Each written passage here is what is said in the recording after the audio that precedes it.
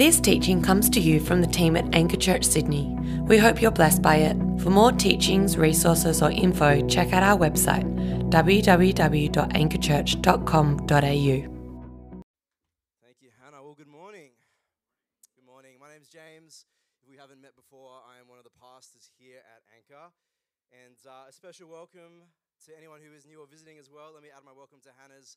We want to thank you for being here with us today. We love having visitors, and so we hope that you not only enjoy your time with us this morning, but that you feel comfortable and welcomed as well in this space and with our people. Well, hey, I'm excited to preach. We got David and Goliath, the epic, this morning. So, guys, come on. I'm going to need you to bring me some energy. Let's pray together and ask God to speak to us this morning. Heavenly Father, we thank you that you are a speaking God. And so, Father, I thank you that you have brought each person here today, that you know each person, that you see each person. And, Father, you know what it is that you want to speak to us. And so, God, help me to get out of the way this morning. Holy Spirit, would you do what you and only you can do? Speak to us, Lord. In our hearts, in our minds, give us an openness to hear what it is that you are saying. We want to meet with you this morning. We want to encounter you, your glory, your goodness, your grace. So I pray all these things and ask them humbly in the name of your Son, Jesus. And all God's people said, amen, amen. Well, I want to start this morning by asking you guys a question. The question is, have you ever come up against an insurmountable opposition? Have you ever faced what appears to be an immovable object in your life? An obstacle that you just haven't been able to climb over or run through or go around, even despite your best efforts, even despite your greatest determination.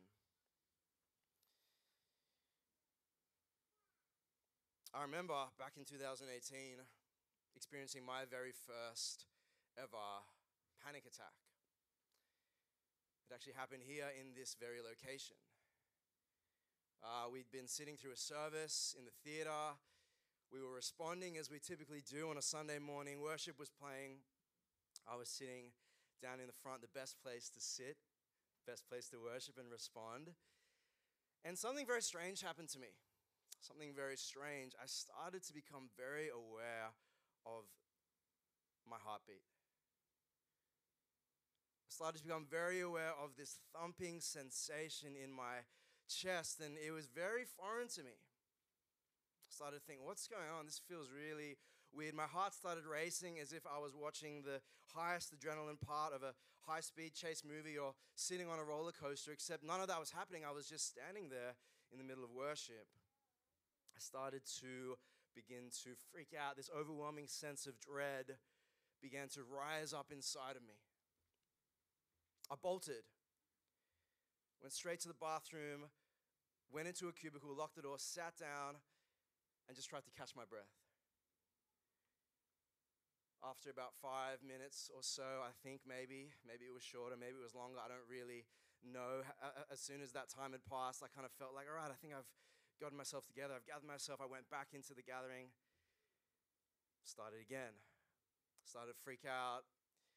Service had just ended. People are all talking to each other. Couldn't see my wife anywhere. Didn't really know what to do. Just made a beeline for the exit. Headed straight out those doors. Ended up crumpled at the top of the stairs, sitting against a wall. The sheer panic overtook me. I felt like my world was out of control. I actually thought in those moments that I was going to die. Some of you here who've been at this church for a number of years might remember that Sunday thinking, why is James sitting there against that wall? Is he all right? I ended up sitting there paralyzed, feeling powerless for about 3 hours. Everyone left, went to lunch, church bumped out. Me and Katie, my sister, just sitting there. Turns out what I would learn later with hindsight is that what I'd had was a series of panic attacks.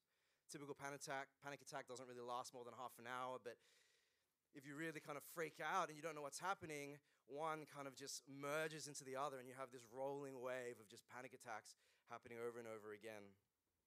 For the next few months, I sought help. I wrestled with irrational concerns and fears about my health. Every day thought, oh, what if that happens again? Began to kind of conflate the sensation of a panic attack with a heart attack. Kept thinking that I was going to just fall over one day and die. Sought some help, started talking to someone. My next panic attack came in the car a couple months later, driving out to preach at a friend's youth group. I was freaking out, couldn't pull over, ended up going there. He asked me if I was all right, and I tell you what, I preached the most lifeless, low-energy sermon that I have ever preached in my life. Ironically, that wasn't even the worst thing that I would experience in my mental health journey. That was only just beginning. But the rest of that story, perhaps we will save for another time. I wonder if you've ever encountered something like that before. Maybe not a panic attack, maybe not necessarily even in the sphere of mental health, but just this giant obstacle in your life. A trial, a form of opposition, of resistance, a bad diagnosis, a relational breakdown, something that seems insurmountable. What do you do in the face of an insurmountable situation? Where do we turn when it seems like all of the odds are against us? The question we want to ask as God's people this morning is, how do we stand firm? And perhaps not even only stand firm, but how do we continue moving forward when victory feels like the least likely outcome? See, these are some of the questions that the Israelites in the passage were facing. Where we are is camped out at war against the Philistines. That's where we find ourselves in the passage today. The Philistines, one of the great recorded enemies in Scripture of the Israelites, and the people were terrified. See, what had happened was the Philistines had challenged God's people to this kind of very specific champion type of warfare where each army would choose one representative to fight on behalf of the entire nation. And whoever was victorious out of those two champions, those two representatives, they would be the winner, and the loser, the entire nation who belonged to that loser, would become slaves. And the problem was that the Philistines had this ridiculous champion, a literal giant by the name of Goliath. It's recorded in the scriptures. He was 9'6". And if that sounds a little bit far-fetched to you, I did a bit of research this week. Tallest recorded human being in the history of man, 8'11". So that's like scientifically, that's a fact. So 9'6", not out of the realm of possibility. Goliath, a violent, vicious, aggressive man, probably as imposing a figure as you could read about in literature. And the Israelites had a teenager called David. And if you're not familiar with the biblical narrative, if perhaps you didn't grow up in church, David is a character that we're introduced to today. He's the one who we will watch become the successor from Saul, the next king of Israel, as a direct result of God's rejection of Saul, as we heard and learnt about last week. And so here is David going up against Goliath. And the question is, what hope do God's people have when the odds seem so firmly against them? How can they experience victory? So what I want to do this morning as we journey through this famous story in 1 Samuel 17 is I want to share with you 3 key lessons that we learn from God's word about what to do when faced with an insurmountable situation. 3 lessons, 3 key principles that we can directly apply to our lives when we come face to face with an insurmountable situation. Does that sound all right? That's good. So if you've got a Bible, have it open there, 1 Samuel 17. The words will be up on the screen behind me as well. And if you have a note-taking device, I'd encourage you, whip that out, take some notes. Let's engage in discipleship with one another together. So our first lesson for today that we learn about what to do when coming face to face with an insurmountable situation is this. We learn to view our situation with spiritual eyes. We learn to view our situation with spiritual eyes. You see, as Christians, if you are here in the room today and you identify as someone who is a follower of Jesus, or maybe even you don't particularly identify as a follower of Jesus, but you just kind of believe in a God. Maybe you're like a deist. Maybe you subscribe to some kind of monotheistic religion. There are two lenses that we can typically view the world through. Two lenses when viewing any situation in life. The lens of the natural and the lens of the supernatural. Let me break that down for you a little bit. See, the lens of the natural sees things as they are. The physical, the material, exactly what is tangibly in front of me. And the natural lens views these things through the conventional wisdom and perspective of the world. That's the first lens. The second lens is the lens of the supernatural or the spiritual. And this sees things not only as they are, but as they could be. And this view tends to see things through the wisdom and the perspective of God.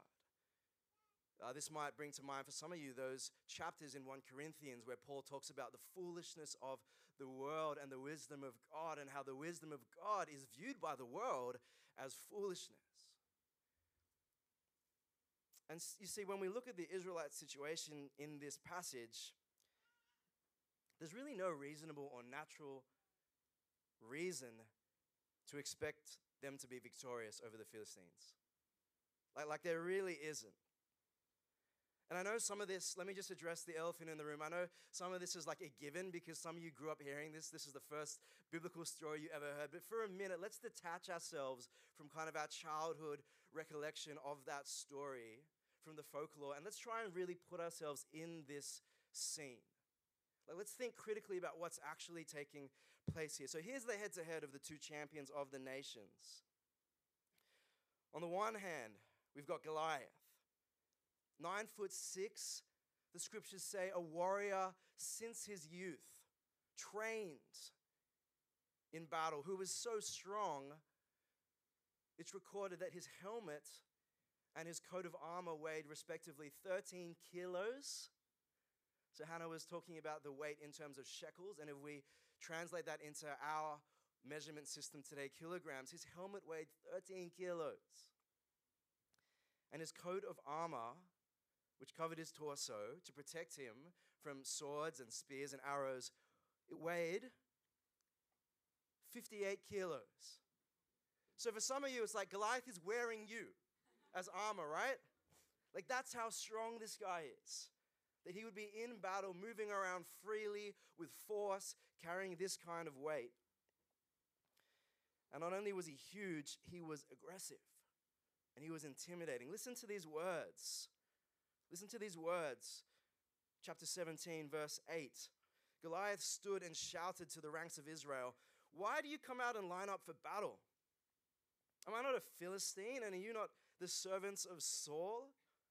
Choose a man and have him come down to me. And if he's able to fight and kill me, we will become your subjects. But if I overcome and kill him, you will become our subjects and serve us. This day I defy the armies of Israel. Give me a man and let us fight each other."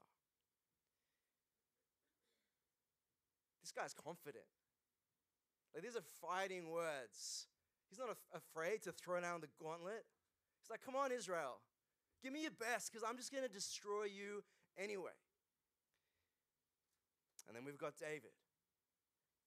A normal-sized human being, probably average height, average weight for someone his age, which is recorded probably between the ages of 16 and 19. Because the age for conscription into the Israelite army was 20. And we know that David actually, the scripture says, David wasn't actually in the army originally. His three older brothers were, and so he was obviously too young to be conscripted. And he is described in the previous chapter, chapter 16, as being the youngest of his father Jesse's 8 sons.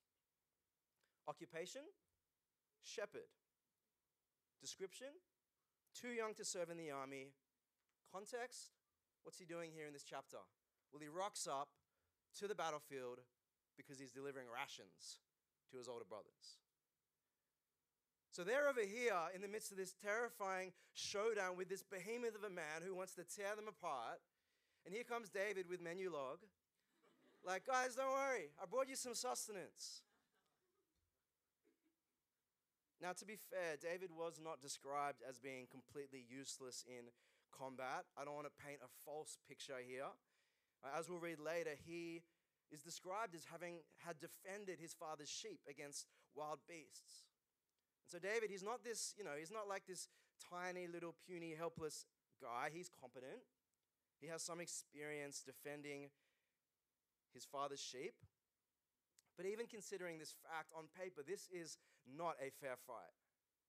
This is not two title favorites going up against each other. One of these is definitely like the underdog. Way, way, way under. And if I had to bet on the experienced, merciless, special forces soldier, who also happens to be the biggest man alive, or the well-intended shepherd, I know who I'm taking. I know where I'm putting my money. However, God doesn't view our affairs through natural eyes. And that's the key to this first lesson. See, he picked David for a purpose, even despite his youth, even despite his stature, even despite his inexperience. Consider these words from God back in 1 Samuel 16. Flick back over to the previous chapter. This is what God says to Samuel when Samuel visits the house of Jesse in search of Israel's next king. Verse 4, Samuel did what the Lord said. When he arrived at Bethlehem, the elders of the town trembled when they met him. They asked, "Do you come in peace?" And Samuel replied, "Yes, in peace. I've come to sacrifice to the Lord. Consecrate yourselves and come to sacrifice with me." Notice this here. Then he consecrated Jesse and his sons and invited them to the sacrifice. Verse 6 says, when they arrived, Samuel saw Eliab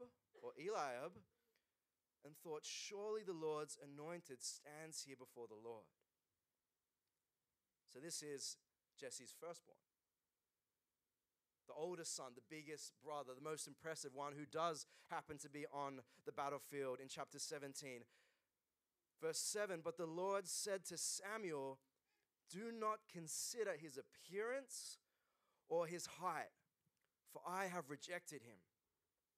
The Lord does not look at the things that people look at." Isn't that incisive? The Lord does not look at the things people look at. People look at the outward appearance, but the Lord looks at the heart.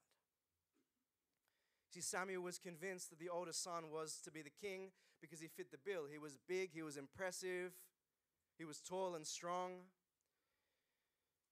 He didn't realize that God's plan was to use the smallest, presumably, probably the shortest of the brothers, the youngest, the most unlikely,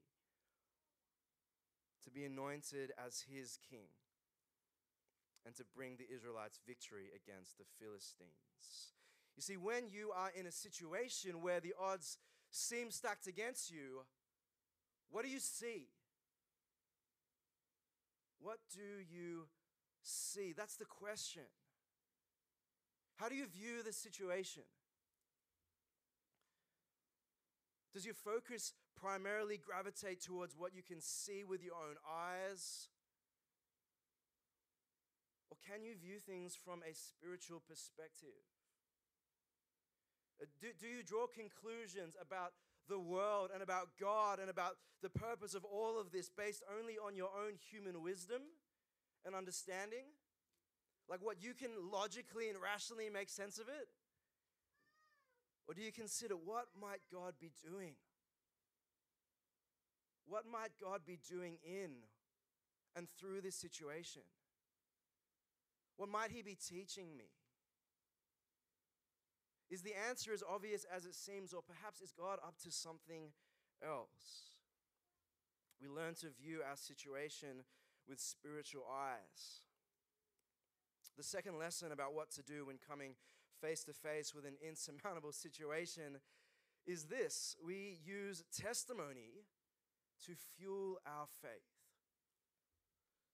We use our testimony to fuel our faith. Let me explain what that means. You see, I think one of the most incredible aspects of the narrative in 1 Samuel 17 is you see all these contrasts, right? David, Goliath, big, small, tall, short, obviously all the obvious ones. But one of the ones I think is incredibly striking is the contrast between the fear of the Israelites and the faith-filled confidence of David. Don't know if you noticed it the first time that Hannah read for you. In verse 11, we read that the Israelites are dismayed and terrified. Those are the words that the author uses. Dismayed and terrified following Goliath's challenge. And again in verse 24, it says that whenever the Israelites saw the man, Goliath, they all fled from him in great fear. And so adding to his insult, adding to his challenge and intimidation, not only did Goliath give his speech about, send out your one man because I'm going to destroy him. Not only did he do that initially, it says he actually did that every day for 40 days. So the two armies are here, like Israelites camped out here, Philistines camped out here, valley in between them. What's going to happen? When are we going to start the battle? Who's going to win? And every day, Goliath would come out from the ranks and just stand there and just yell at them. Same thing every day. And verse 24, whenever they saw him, they just fled from him in great fear. Back into the protection of the shelter, back into the protection of the tents, behind the lines. Man, we don't even want to see this guy. He is terrifying. The context is kind of built a little bit more when we understand that the king had even promised a great reward to anyone who would defeat Goliath. This was the king's reward. I'll summarize it for you. So anyone who defeats Goliath, this is what Saul's going to give them: his daughter's hand in marriage and tax-free status for the entire family, for their whole life. So this is enticing. Like if you are an Israelite man in the army and maybe you're one of the burliest, more stronger dudes, you're like, maybe I got a shot at this. Like, have a crack, man. Because you're getting a wife and your whole family is going to be tax-free for the rest of your life.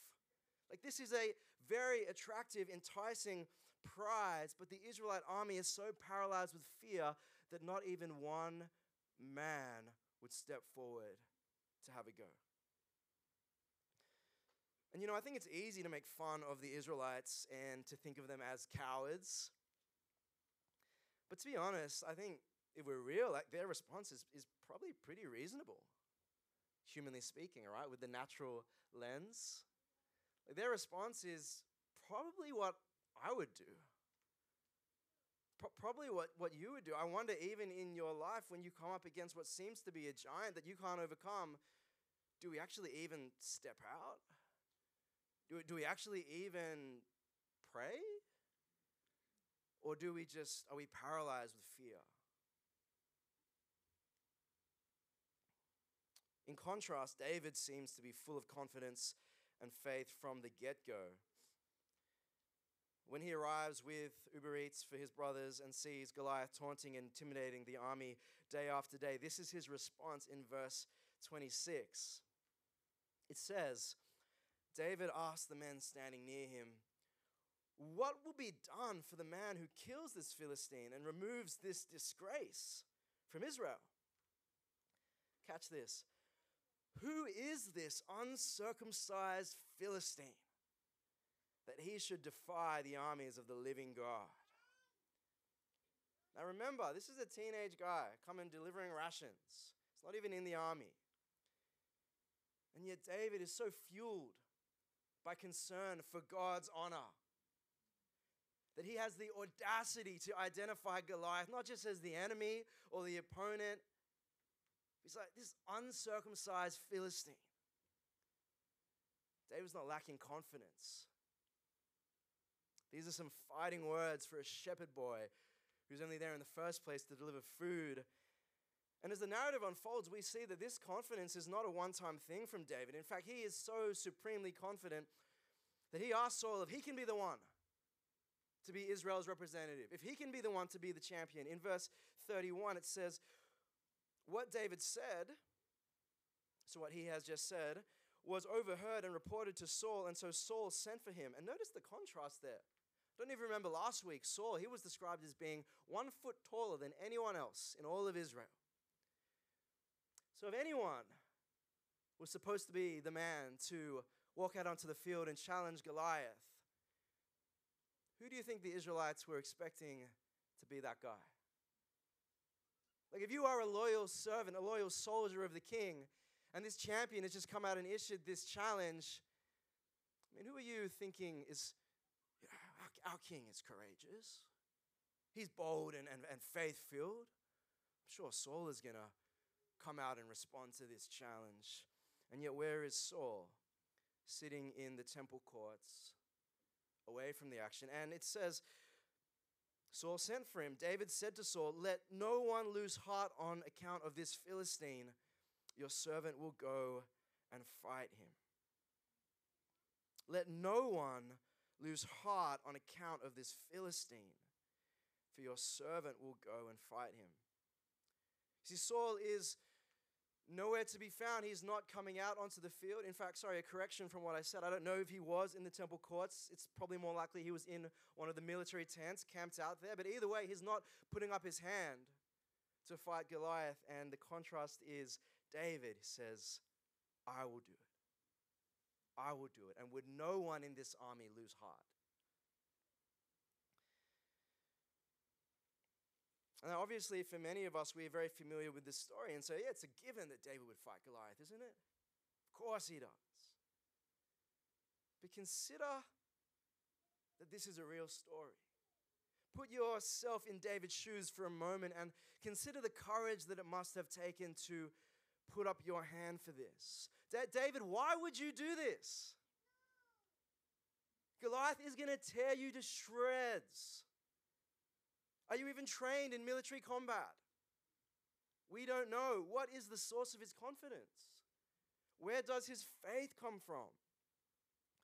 That's the question, because if we want to step out in faith, we need to know what is the substance of that faith. What is the fuel for that faith? How do we get some of what David has? Is this simply the power of positivity? Like David is that friend of yours who's always like, yep, we can do it.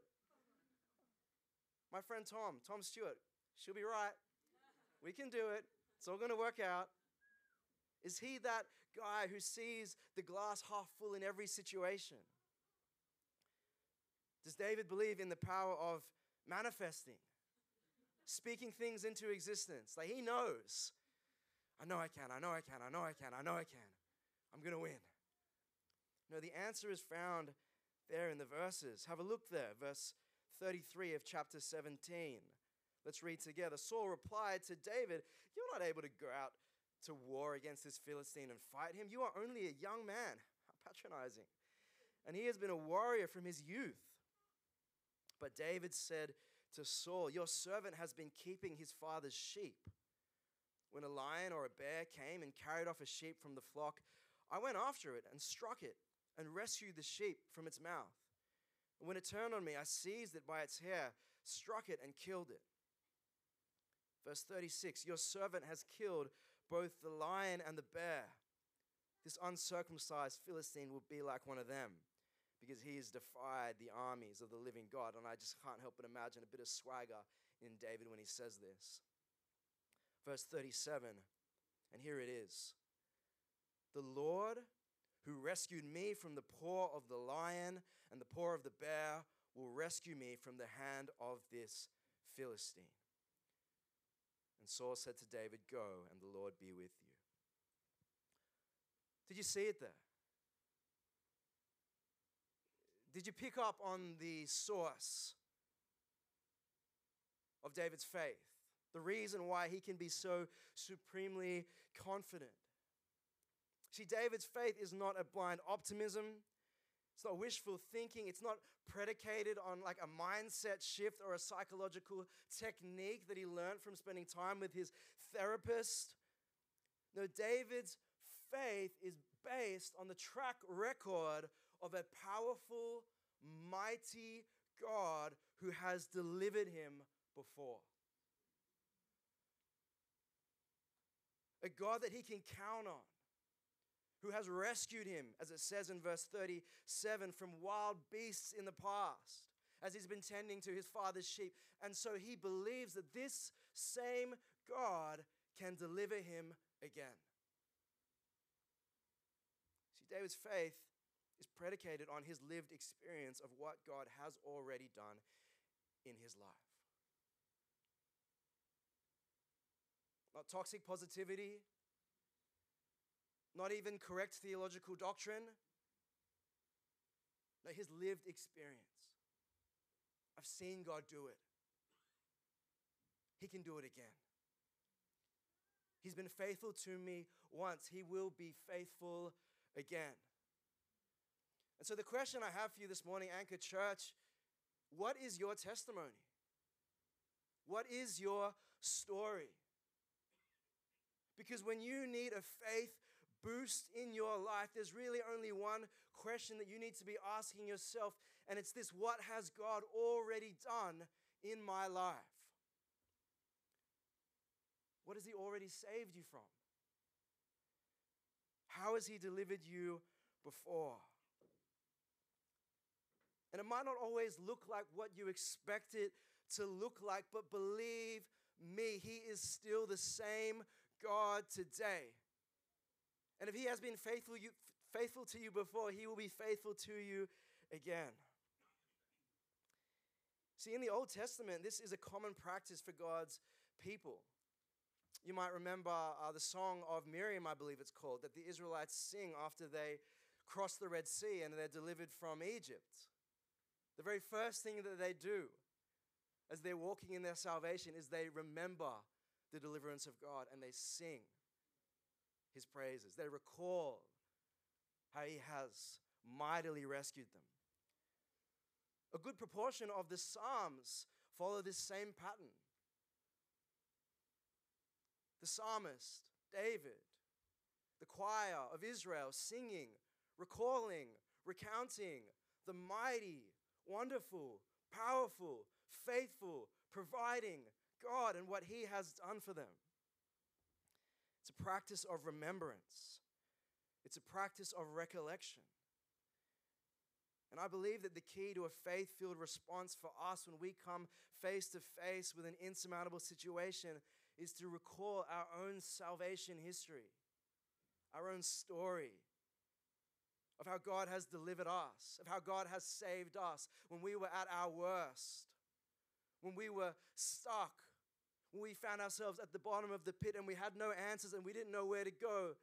And we thought, maybe I'll just throw out, a life call, a lifeline. Hopefully someone will maybe catch me, and God was there. And he delivered you from an addiction or from a place of loneliness or from your own sins and rebelliousness. What has God done for you? We use testimony to fuel our faith. We follow in the example of God's people in the Old Testament, and we let recollection and remembrance become a practice of our lives. When the present seems unclear, when the future seems unknown, we bank on what God has done, what we have seen, what is true. And the third lesson we learn about what to do when coming face to face with giants is this: we trust God for the victory. We trust God for the victory. See, Saul agrees to let David fight Goliath, and David heads out to the battlefield with nothing more than his shepherd's staff, little shepherd's pouch with 5 stones inside, and a sling. Saul tried to give him more stuff. Like Saul was like, take all of my armor and take my helmet and my sword and all my gear. David tries it on, it's like heavy, it doesn't fit. It's like, going into a store, trying on an XL when you're a medium. It's like, I cannot be walking around in this. It's going to slow me down. I'm going to trip over, fall. So out goes David with a staff, a bag of 5 stones, and a sling. And this is what it says in verse 43. I just imagine this. Goliath said to David, "Am I a dog that you come at me with sticks, little boy?" And the Philistine cursed David by his gods. "Come here," he said, "and I will give your flesh to the birds and the wild animals." Whoa. Like Goliath knows, right? He's like, wow, this is the best that they've got. 40 days of coming out and issuing this challenge. And here comes like the boy on his milk run, like delivering papers. Bro, I'm going to tear you apart. David said to the Philistine, verse 45, "You come against me with sword and spear and javelin, but I come against you in the name of the Lord Almighty, the God of the armies of Israel, whom you have defied. This day the Lord will deliver you into my hands, and I will strike you down and cut off your head." Goliath must be like, this guy is on something, bro. "This very day I will give the carcasses of the Philistine army to the birds and the wild animals, and the whole world will know that there is a God in Israel." And here's the key in verse 47. "All those gathered here will know that it is not by sword or spear that the Lord saves." Why? "For the battle is the Lord's, and he will give all of you into our hands." You see, Goliath's trust was in his size, his muscles, his armor, his experience, his weaponry. The contrast is David's trust was in the God who would give him the victory. David believes that he will be victorious not because of his own strength or might, not because of his own thinking or ability, but because the battle belongs to the Lord. Now, spoiler alert, because those are the last verses of the passage we're going to read this morning. David wins. David wins. God indeed delivers Goliath into his hands. One well-placed stone knocks him to the ground. David comes, takes Goliath's own sword, chops off his head, and Israel is victorious over the Philistines. But I think this lesson here, to trust God with the victory, that's hard. Like it's easy when you hear David doing it, but it's hard for people who like control,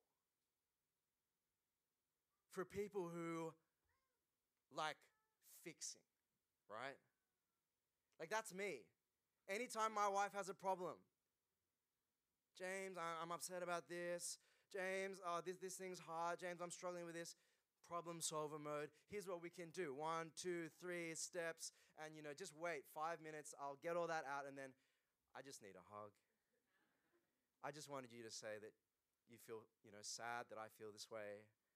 It's hard for us to give over the responsibility and the weight of victory to God because we are people who like to be in control. And we are people who like to fix our own problems. We believe that self-sufficiency, not reliance on God, is a measure of strength. But God's message to us from 1 Samuel 17 is that our power for victory is not found in our own might or in our own resources or resourcefulness, but in Him. See, the story might be called David and Goliath, but ultimately it could be James and Goliath, John and Goliath, Tom and Goliath. It's God who makes the victory possible. Without God, there is no victory for Israel here. David does not win. He is not the ultimate hero in this chapter. The hero is the Lord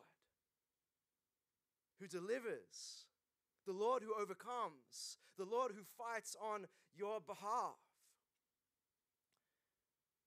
Now, that's not to say that David does nothing. David doesn't stay in the tent and then just pray and say, well, God's going to make it all tangibly and physically manifest on the battlefield and he'll summon his invisible ghost armies and then they'll defeat Goliath. No, David still steps out. David still exercises his faith. But at the end of the day, he knows that it's not on him. He does what he can and he entrusts the outcome to God. You see, when you know that your victory depends not on yourself, but on God, that leads you to two very specific responses after you've stepped out. Pray and surrender. Pray and surrender. I wonder how many of us in the situations that we are facing or have faced, are we able to rest in God? Like truly, after we've done what we can, we've asked God what he's teaching us and we've tried to exercise our faith and we've prayed, can we sleep at night? Or are we agitating? Are we still trying to manufacture and fix? And well, maybe if I come up with these human solutions, like I can make a way for it to happen. No, entrust God with the outcome. Prayer and surrender. And as I close, as I get Jake to come up, the question that I have from all of this, we learn these 3 lessons, and I believe that they are true lessons. I believe they're lessons that we can and we should apply to every situation that we face, when things seem difficult, when the odds seem against us. But the question that I was left with, that was nagging on my conscience as I prepared, was, what do you do when the victory doesn't seem to come? Like, what do you do when you've done all this? You've asked God for his eyes. Lord, help me see what you're doing. If you're teaching me a lesson in this, show me what it is so that I would learn. You're exercising your faith. You're remembering what he's done. You're trusting him. What happens when the victory doesn't seem to come? And for me, I started this message with stories sharing about my mental health, my struggles, my challenges, the things that I have faced. And I got to be real with you guys here this morning and tell you, I'm not fully healed. I'm not fully healed. I still struggle today despite many prayers, despite surrendering to God to the best of my abilities, despite seeking to understand, God, what are you doing in all of this? Just tell me the lesson and then take it away. I'm still not fully healed. And so what do we do when we've done all of that and the breakthrough and the healing and the victory still doesn't seem to come? Maybe not in the way that we want it to. Maybe not in the way that we think God should provide it. What do we do? And the truth is, there's no easy answer to that question. There's no easy answer. But what I have learned in my years walking with Jesus, and particularly these last couple of years walking through hardships of mental health and loss and grief, is that although God is working in every single situation, let me tell you that there are some situations in this fallen, broken world that simply do not turn out the way that we want them to. That's what I've learned. It doesn't mean that God's not at work, because he is still at work. But I think that's the product of living in a broken world. Some situations don't turn out the way we want them to. And this morning, what I want to do as we close is I want to invite you to cast your eyes and encourage you to fix your gaze past your circumstances, past what you're facing, past the challenges, and see the good news of the gospel. That despite our unresolved challenges, despite the question marks that we might have, some of us experiencing victory in these areas of our lives, some of us waiting for it, some of us losing hope, some of us unsure, what is God doing next? The good news of the gospel is that God has already made the greatest victory possible for every person who trusts in Jesus, who believes in Jesus and follows him. This is what it says in 1 Corinthians chapter 15. It says, then when our dying bodies have been transformed into bodies that will never die, this scripture will be fulfilled. Death is swallowed up in victory. O death, where is your victory? O death, where is your sting? Verse 56, for sin is the sting that results in death, and the law gives sin its power. Verse 57, but thank God, He gives us victory over sin and death through our Lord Jesus Christ. And my intention in sharing this is not to belittle the things that you might be going through. It is not to go, well, I don't know what God's going to do, but hey, like God's done this other stuff. No, what you're going through is real, and continue to press in and continue to pray and continue to see things through a spiritual lens and continue to trust God for the victory. Never stop doing that. But as you wait for the answer to your prayer, remember that God has already defeated the greatest giant that all of us could ever face. The fiercest Goliath, in fact, in your life is not loss, is not relational breakdown, is not financial hardship, is not a bad diagnosis.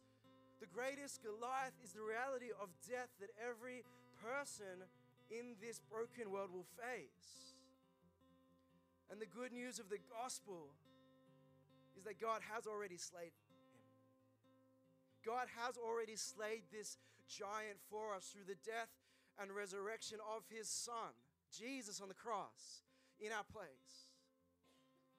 And so as we journey, as we bumble and stumble our way forward in this Christian life, and as we come face to face with many different trials and pains and sufferings, and as we continue to ask God for His favor on our lives and see things with the eyes of faith and entrust things to Him, we put our hope not in this broken world, but in the fact that God has already defeated death. The greatest giant has been slain. So that irrespective of what we go through, regardless of how the victory comes or what the victory looks like, we rest in the certainty. These small battles that we face, I don't mean that to minimize or to make you feel like your struggles are insignificant. But these small battles we face are nothing compared to the greatest victory of the entire war that God has already won, that Jesus has already secured for each and every person who trusts in Him. That when we die, the Goliath of death, the enemy that thinks it would have the last laugh, will realize it has no power on those who claim Christ.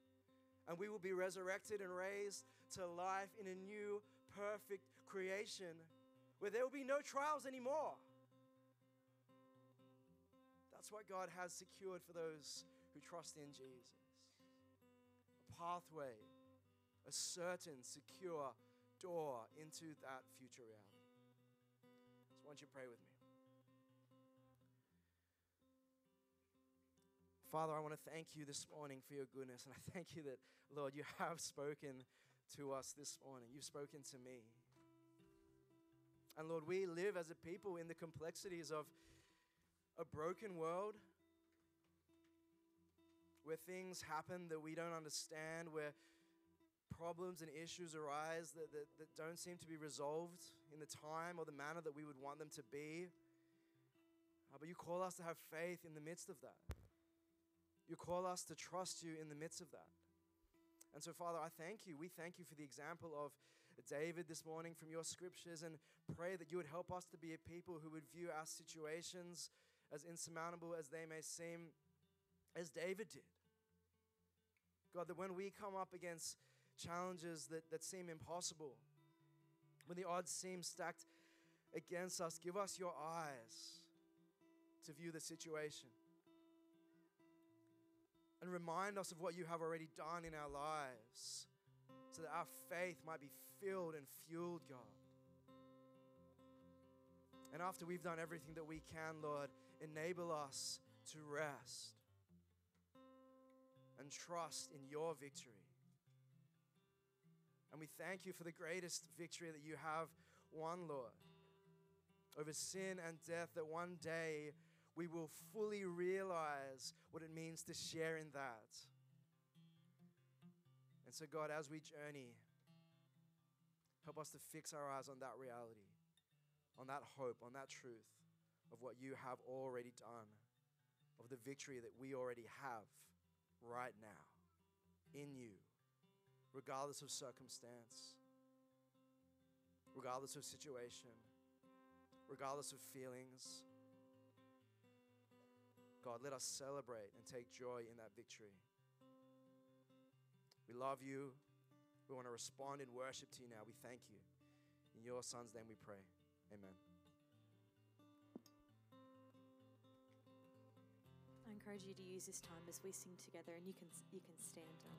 I encourage you to use this time to be surrendering whatever your version of Goliath is to the God who's already assured us of his victory, to yield to him and to submit to him all those things so that he can produce new things in us.